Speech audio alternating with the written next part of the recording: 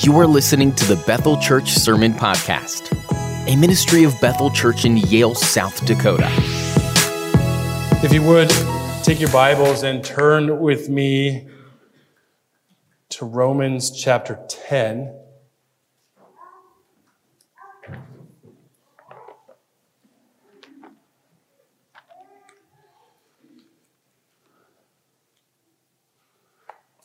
Romans chapter 10, and we'll just read the first 4 verses this morning.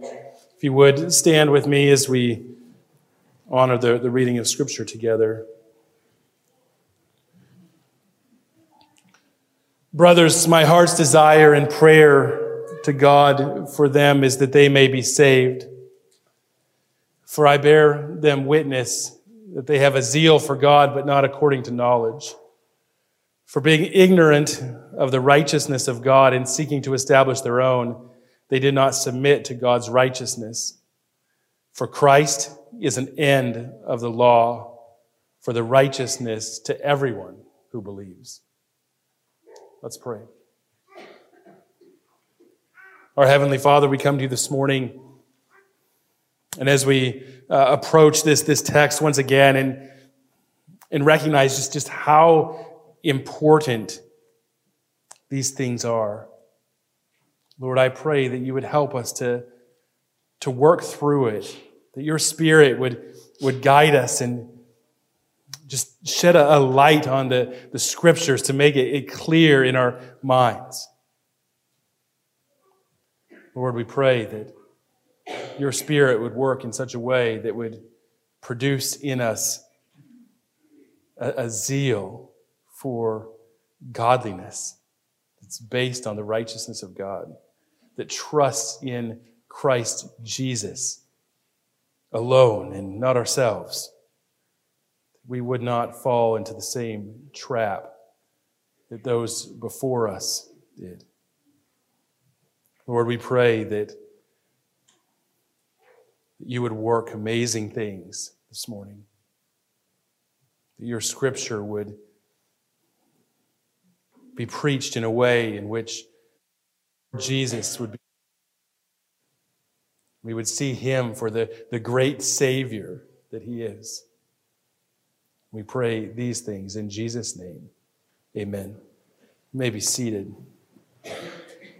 Last week, when we got to these verses, we said that we must approach them with a certain amount of precision. So it is fitting that we spend another week here, this time specifically in verse 4. Verse 4 is really a very simple verse, only 9 words in the Greek. But there are a couple words there that cause us some problems and make it a little more difficult for us to interpret. And those are the words and law.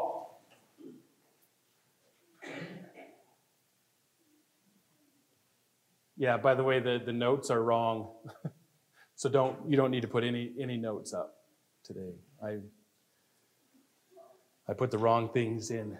Those will be last week's notes. The same thing.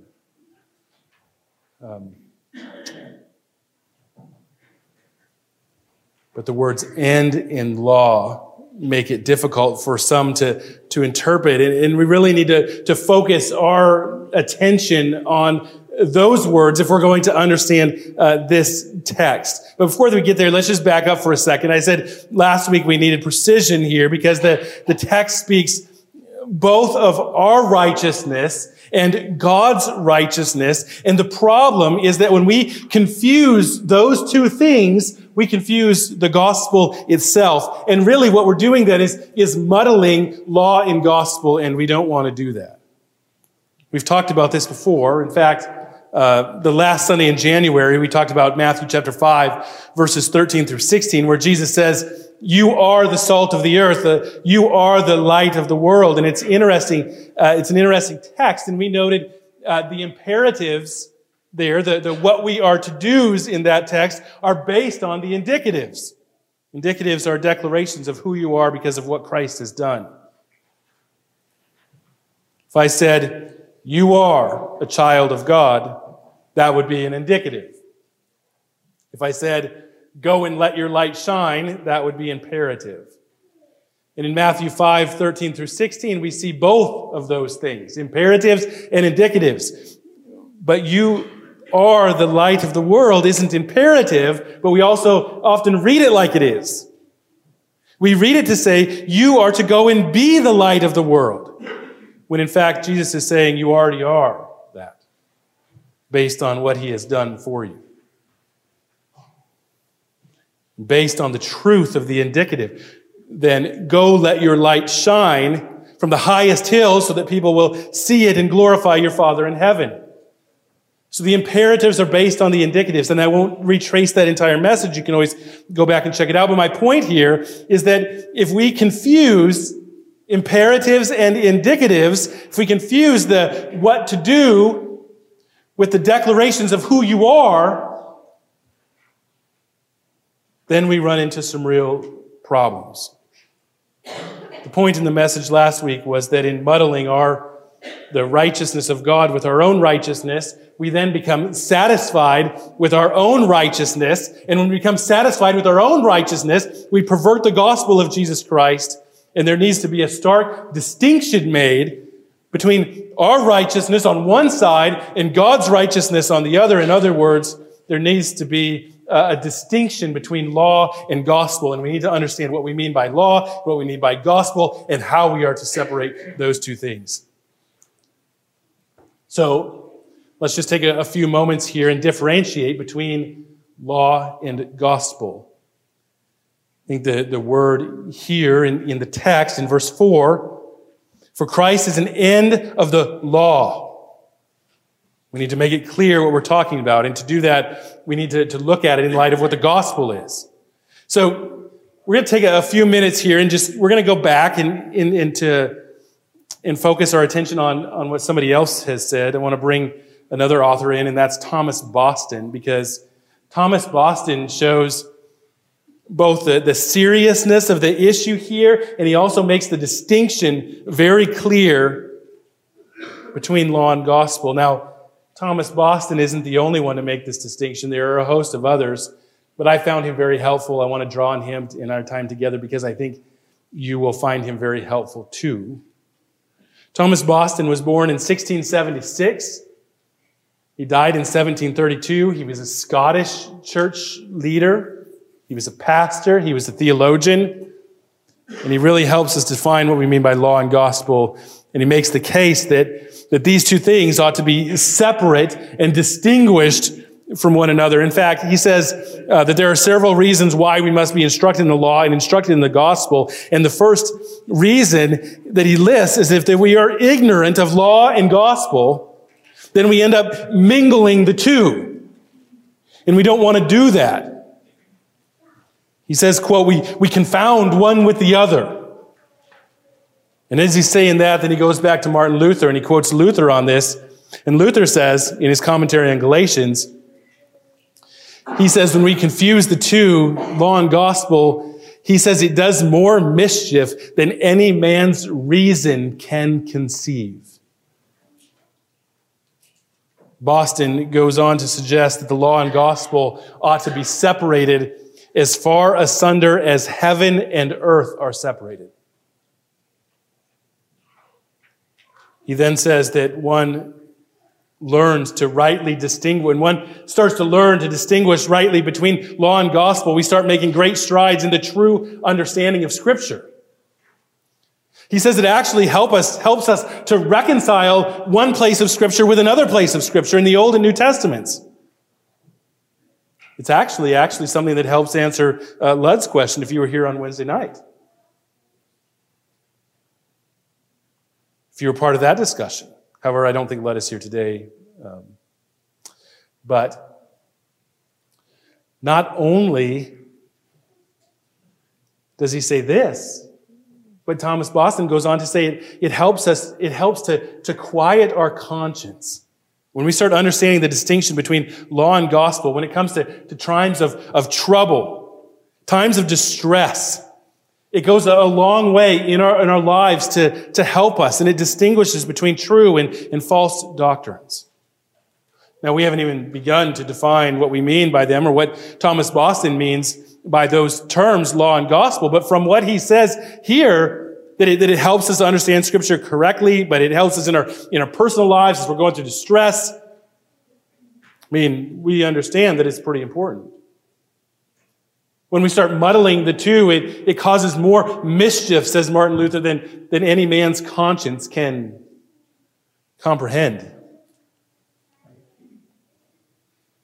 He goes on and he says, quote, "The law is a doctrine partly known by nature, teaching us that there is a God and what God is and what he requires us to do, binding all reasonable creatures to perfect obedience, both internal and external, promising favor to God and everlasting life to all of those who yield perfect obedience thereunto, and denouncing the curse of God and everlasting damnation to those who are not perfectly correspondent thereto."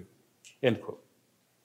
So basically, what he's saying is the law of God is what requires, the law of God is what he requires, and he promises blessing and everlasting life to all of those who are perfectly obedient to the law.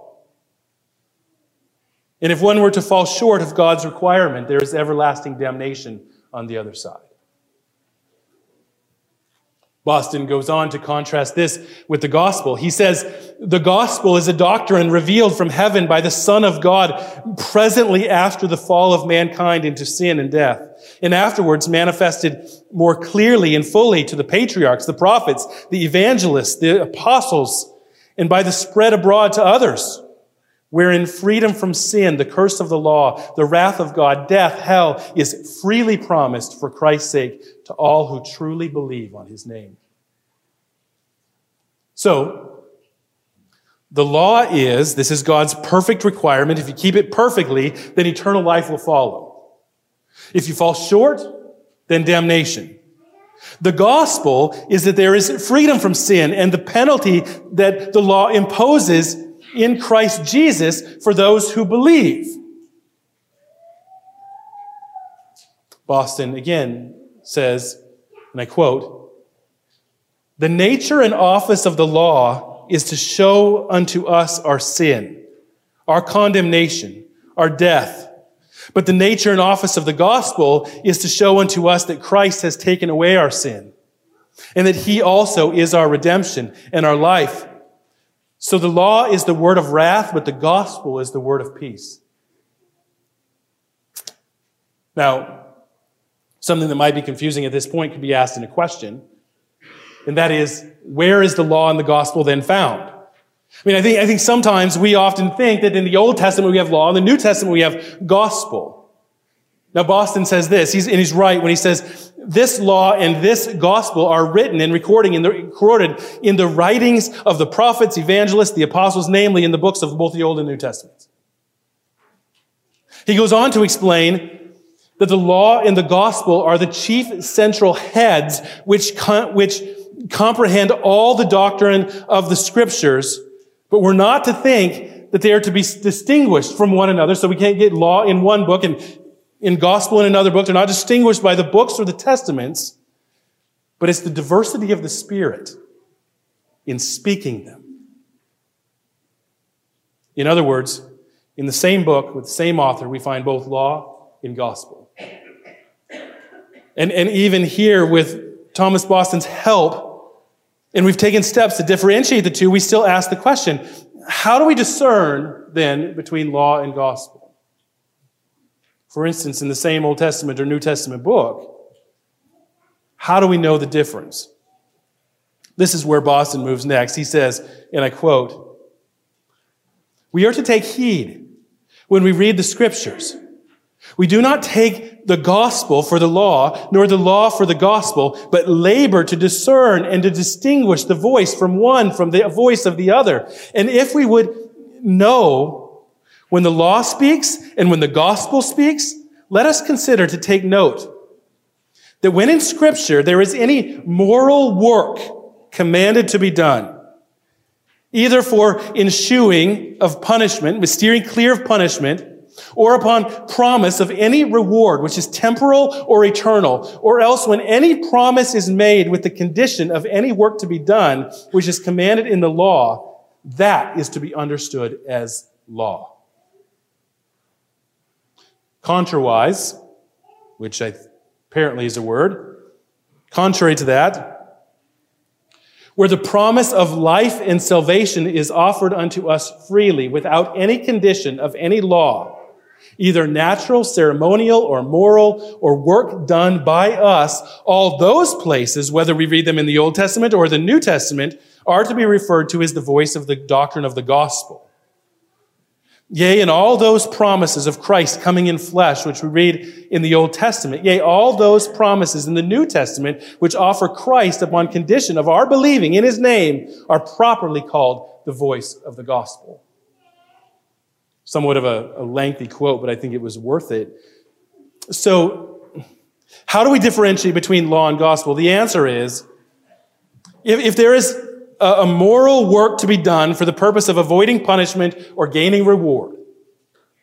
And if there's a text of Scripture that talks about a moral work to be done for the purpose of avoiding punishment or gaining reward, if there's a promise made with a condition of work that is to be done, then this is law. The gospel, on the other hand, is the free offer of salvation without condition of any law to be done by us, and the gospel comes to us through faith in Jesus Christ alone. And those are the two distinctions. I would guess that some of us probably already see what this has to do with our text and what Paul is getting at then when he says that Christ is an end of the law for righteousness to everyone who believes. But at this point, let's just keep going just a few more minutes and see if we can make this divide in our minds even a bit larger. For instance, the law says that if you are a sinner, and since you are a sinner, you are therefore damned. The gospel says Christ Jesus came into the world to save sinners, so believe on Jesus Christ and you will be saved. The law goes on and says, you know that the unrighteous will not inherit the kingdom of heaven. You are unrighteous. You are a sinner. You are a lawbreaker. You are not righteous. Therefore, you will not inherit the kingdom of heaven. To that, the gospel says that God has made Christ to be sin for you. That he knew no sin might be made the righteousness of God, not in and of yourself, but is his righteousness granted to you. The law will say that we owe a debt that cannot be paid. We say things like, my sins are so great that not even God can forgive them. You committed crimes against God for which you need to pay, the law says. The gospel says that Christ gave himself as a ransom for you.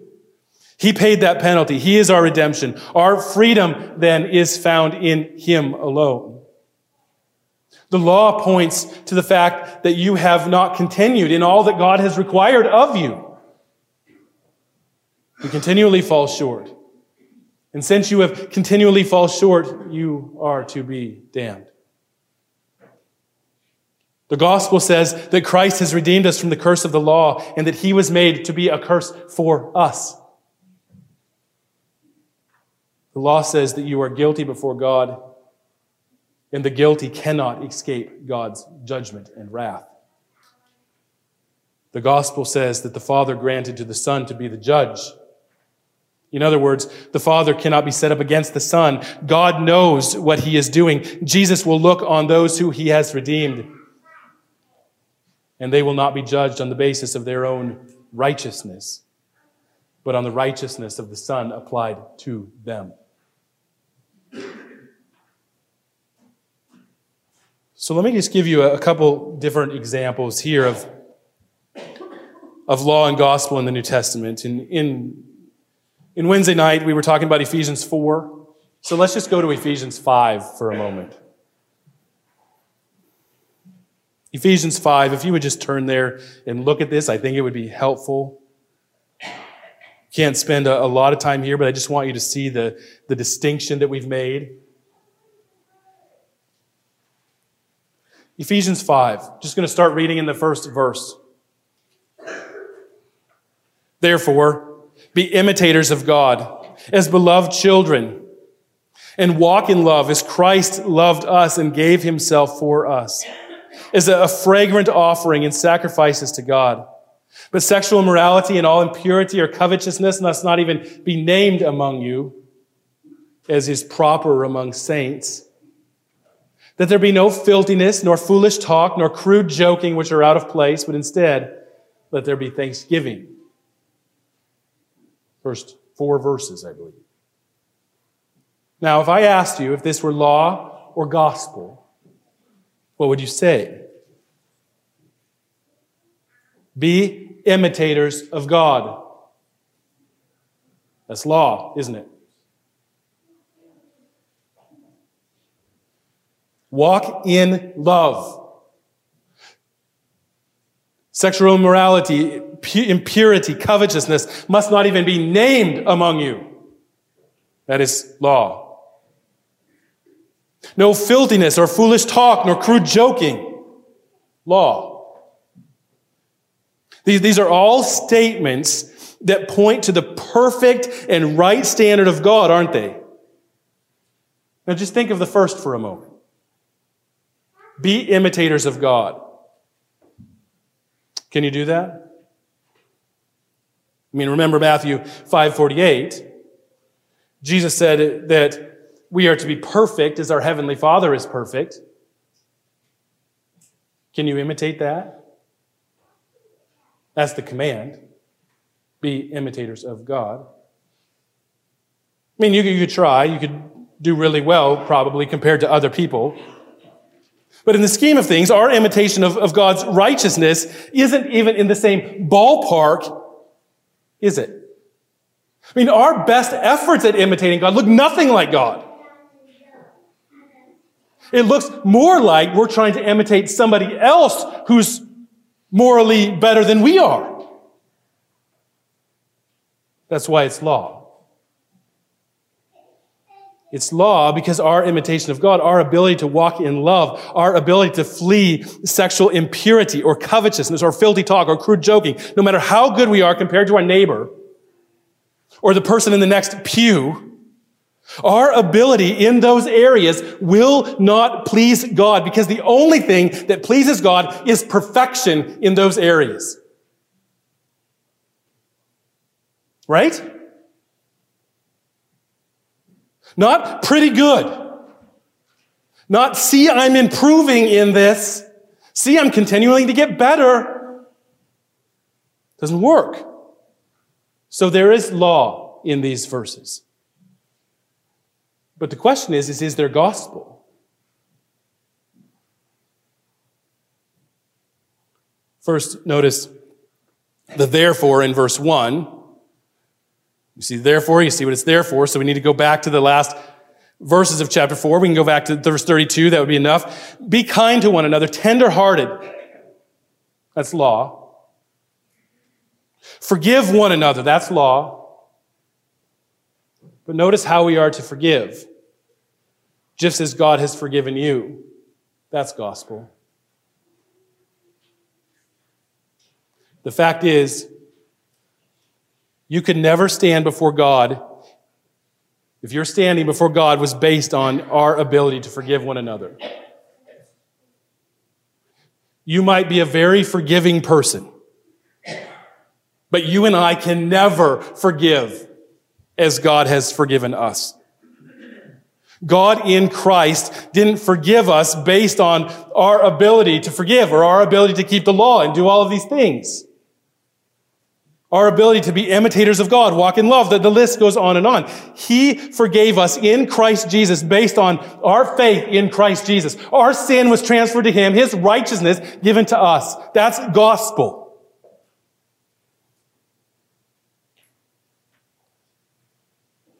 Why are we then to be imitators of God? Why is it in there? Not to earn favor with God. We are already forgiven.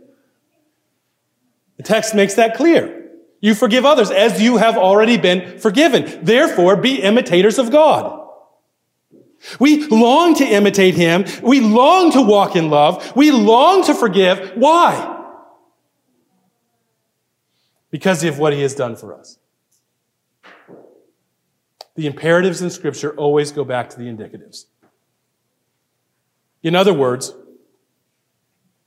God's command to us is based on who we are in the gospel. Not who we are is not then based on what we do. We don't get it backwards.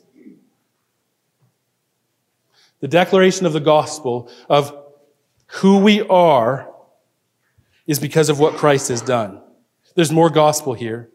In verse 2 in chapter 5, Christ loved us and gave himself up for us, a fragrant offering and sacrifice to God. Christ did this freely. This is who we are. We are so loved by God that he died for us. He was a sacrifice on our part. We should have died. We should have bore that wrath. He did it for us. Therefore, we long to be like him, to imitate him, to walk in love. He died, the righteous for the unrighteous. Again, that he would do that for a people that do not deserve it, that would die for them. This produces a desire for us to now live, to now walk in faith and dependence and obedience to the one who freely died for our sins. Now, just in case we didn't get this, or we were unsure that we've made the division quite right there, go down to verse 5. We stopped in verse 4. Verse 5 reads this. For you may be sure of this. Okay, so just in case we weren't sure, now he's saying you be sure of this. That everyone, it's hard to do anything else with the word everyone is everyone. All of you are in there, who is sexually immoral, who are impure, or is covetous, that is an idolater. So everyone has no inheritance in the kingdom of God in Christ.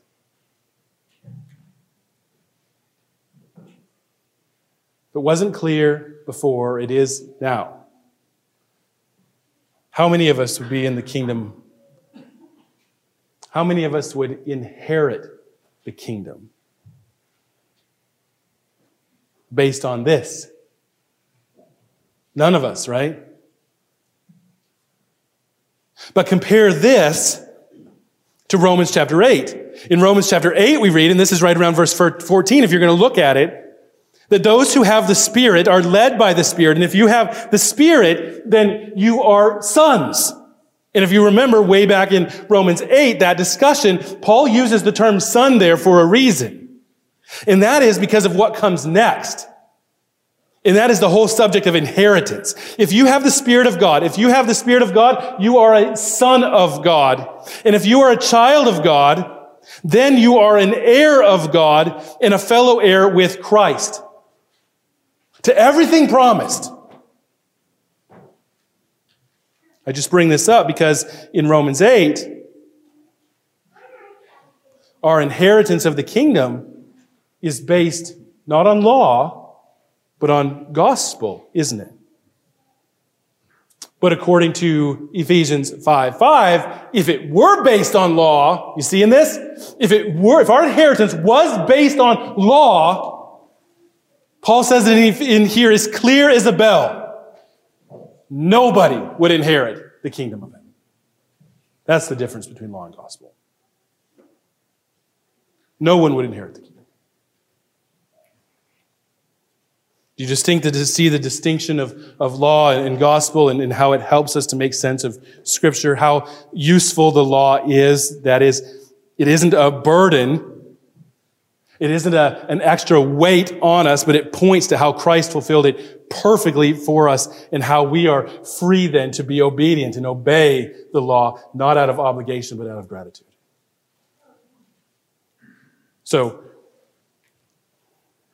we've pointed to why Verse 4 is so difficult in Romans 10:4. Is so difficult at the start. We said because of the words law and the word end. I think in explaining the law here, we've also talked about how Christ was an end to the law, but at the same time, we need to ask what is meant here by the word end. What does Paul mean? For Christ is an end of the law. On one hand, we see the law is all the way through Scripture. The fact is that word can be used a number of ways. Charles Hodge gives three possible interpretations. He says, first, the word end here could be the object to which a thing leads. So Christ is the end to which the law leads. So if the law is properly used, the law is going to lead us to Christ. So he would be the end of the law. Second, Hodge says that the word end can mean completion or fulfillment of something. So Christ is the fulfillment of the law in that he perfectly fulfills all of the law's requirements. Or third, it could mean the end or termination of something. So that Christ would be, in his death and resurrection, then brought an end to the dispensation or period of time known as law. I mean, I think just to bring this up, this shows us how really difficult this really is, since something that could be really said for all of these different options on how to understand the word here. But I think the second option is the best. Christ is a fulfillment. And the reason I say that is because in understanding Christ as the fulfillment of the law, the end of the law is being a fulfillment of it, it leads us to understand how Christ is the completion of the law. It explains the second two options there. So let's talk about how Christ was a fulfillment of the law for just a couple minutes. First, we must note that Jesus fulfilled the law in that he kept it perfectly. How was Jesus a fulfillment of the law? He was obedient to the law in every respect. Now, theologians at this point usually make a distinction, and the distinction is important for us here to understand, and that is the distinction between Christ's active obedience and his passive obedience. When we think of Jesus' passive obedience, what we are thinking of is his willing submission to the will of the Father to die for the sins of those who would place their faith and trust in him. Philippians chapter 2, right? Jesus was obedient to death, even death on a cross. His passive obedience, he submitted to the will of the Father. He came to live a perfect life, to die and suffer for our sins, even death on a cross. Jesus' active obedience refers to how Jesus kept the law of Moses in every respect. This is the moral law. That's what we usually think about, right?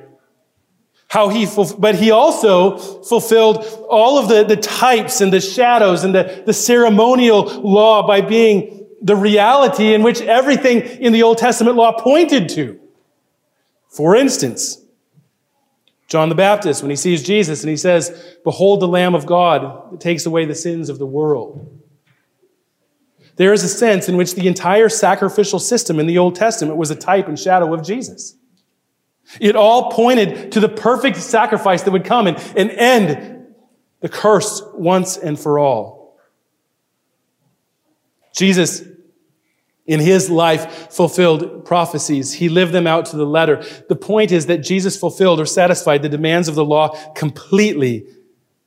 And this is part of what it means in verse 4 here when we read that Christ was an end to the law. A second way in which Jesus became an end of the law is that he fulfilled the law on our behalf. We need to grasp this. A lot of people just leave it at the fact that Jesus kept the law perfectly, and because of that, Jesus then is no more than a superb moral example for us to follow and imitate. Jesus' life of obedience becomes something for us to strive for. But as we pointed out at the start of the message, we can never strive enough to please God by our own righteousness. The law points to the fact that we need a righteousness that is outside of ourselves.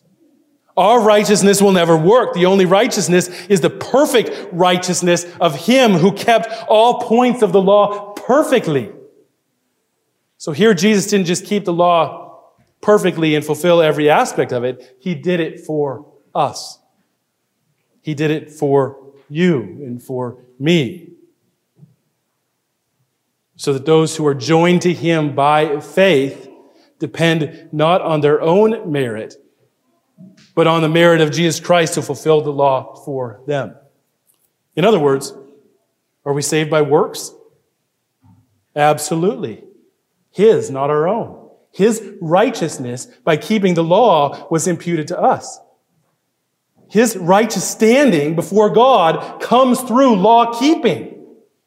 That's central. His active obedience is central in our salvation.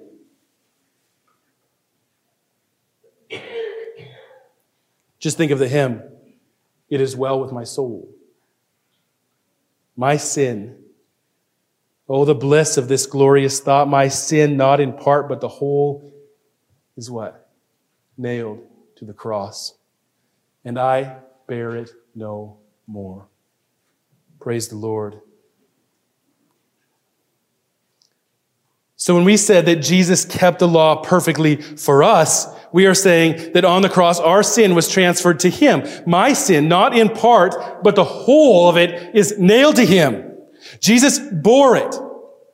But on the other hand, His righteousness, His right standing before God, earned through law keeping, is given to us, is imputed to us. Our sin nailed to the cross, the robe of righteousness, of Christ's righteousness, is given to us.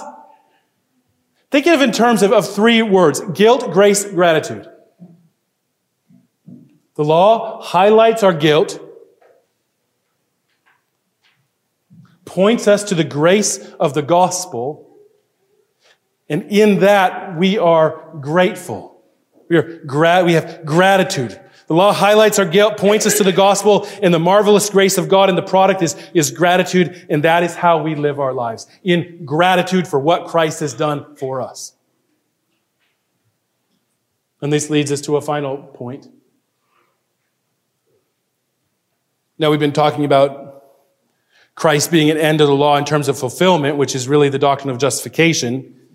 And since we see in verse 4 here, from that vantage point, now we recognize that the word end here also has another meaning. Charles Hodge's third point. And that point wouldn't make sense without what we've already said, but it is speaking of the ultimate goal. In other words, the ultimate goal of Christ saving us is that we are to be holy people. But we don't get the cart before the horse. The goal isn't that we are holy in order to please God and earn His approval, or to be more holy than the Christian next to us. As true believers, we are all God's children. Holiness in the Christian life comes through gratitude of what Christ has done. Listen to the indicatives in 1 Peter chapter 2. You are a chosen race, not because of something you have done, but because of something He has done. And this was all about chapter 9, right? God takes a remnant from Israelites, from the Gentiles, and He makes them into His people. These are His people, called and chosen. Why? Because of Him who calls. You are a chosen race, a royal priesthood, a holy nation, a people for God's own possession. Those are indicatives. Those are gospel. That you may proclaim the excellencies of Him who called you out of darkness into His marvelous light.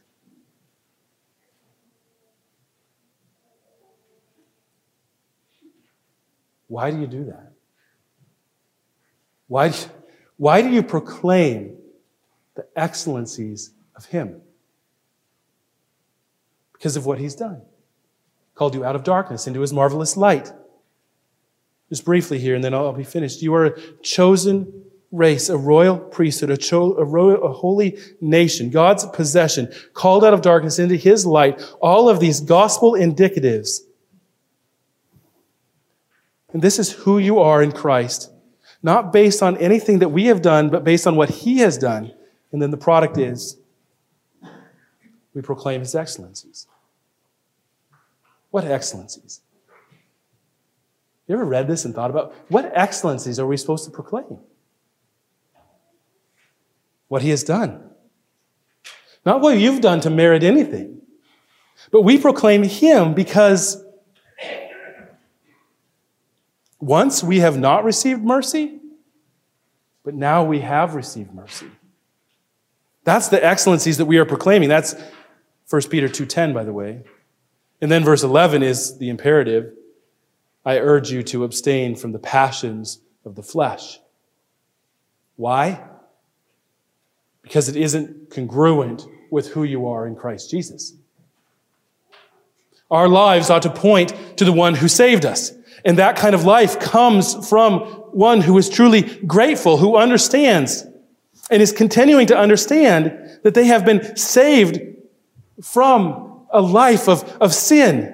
Not by their own merit, but because of him who calls. And they proclaim that, and they are grateful. And Christ then is this great Savior. Christ becomes everything.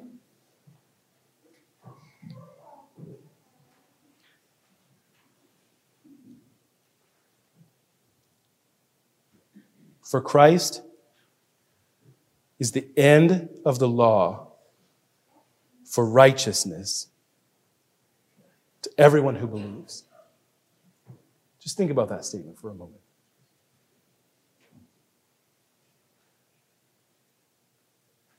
No longer do you pursue a righteous standing before God by law keeping. No matter where it's found, in the Old Testament, in the New Testament, no matter where it's found. In Christ is an end of the law for everyone who believes. Because your right standing before God does not come through your own merit, but through the merit of Jesus Christ. And if you would believe on him and trust in him, that when he lived his life, he lived it for you. That when he passively died on the cross, he did it for you, that he would bear that weight, that punishment for you, so that his righteousness would be given to you, and that you would stand before God, not based on your own merit and your own goodness, but on his. And that your sins then would be in turn forgiven and nailed to the cross, that the wrath of God fell on him, and your sin was dealt with, but it wasn't dealt with by you. What a wonderful statement of gospel truth. If you would, just stand with me. We're going to close our time with a word of prayer. I want you to know that we're going to start something here sometime soon. It's called Be Known. And it isn't for everyone, but it's an opportunity for everyone. It's an opportunity for us to get to know one another in a little bit different way, but even more than that, it's an opportunity for us to be known. I mean, there's a few steps to this. It involves helping you tell your story, writing it out, and then ultimately sharing it. And it could be just sharing it with another person in church, or sharing it in front of the whole congregation, or even recording it. But the option is open. And the reason that I bring this up here just at the end for a moment is that one of the products of this is it shows us how great a Savior Jesus Christ is. When we tell our stories, when we focus on certain experiences through life, through difficulty of various sorts, through personal struggles, the list goes on and on. It all points to Christ as being the greatest Savior. Thank you for listening to this sermon resource from BethelMBChurch.org. If you'd like to learn more about Bethel Church or find other resources, please visit our website at bethelmbchurch.org. Bethel Church exists to bring glory to God by promoting the joyful worship of Jesus Christ both here and abroad.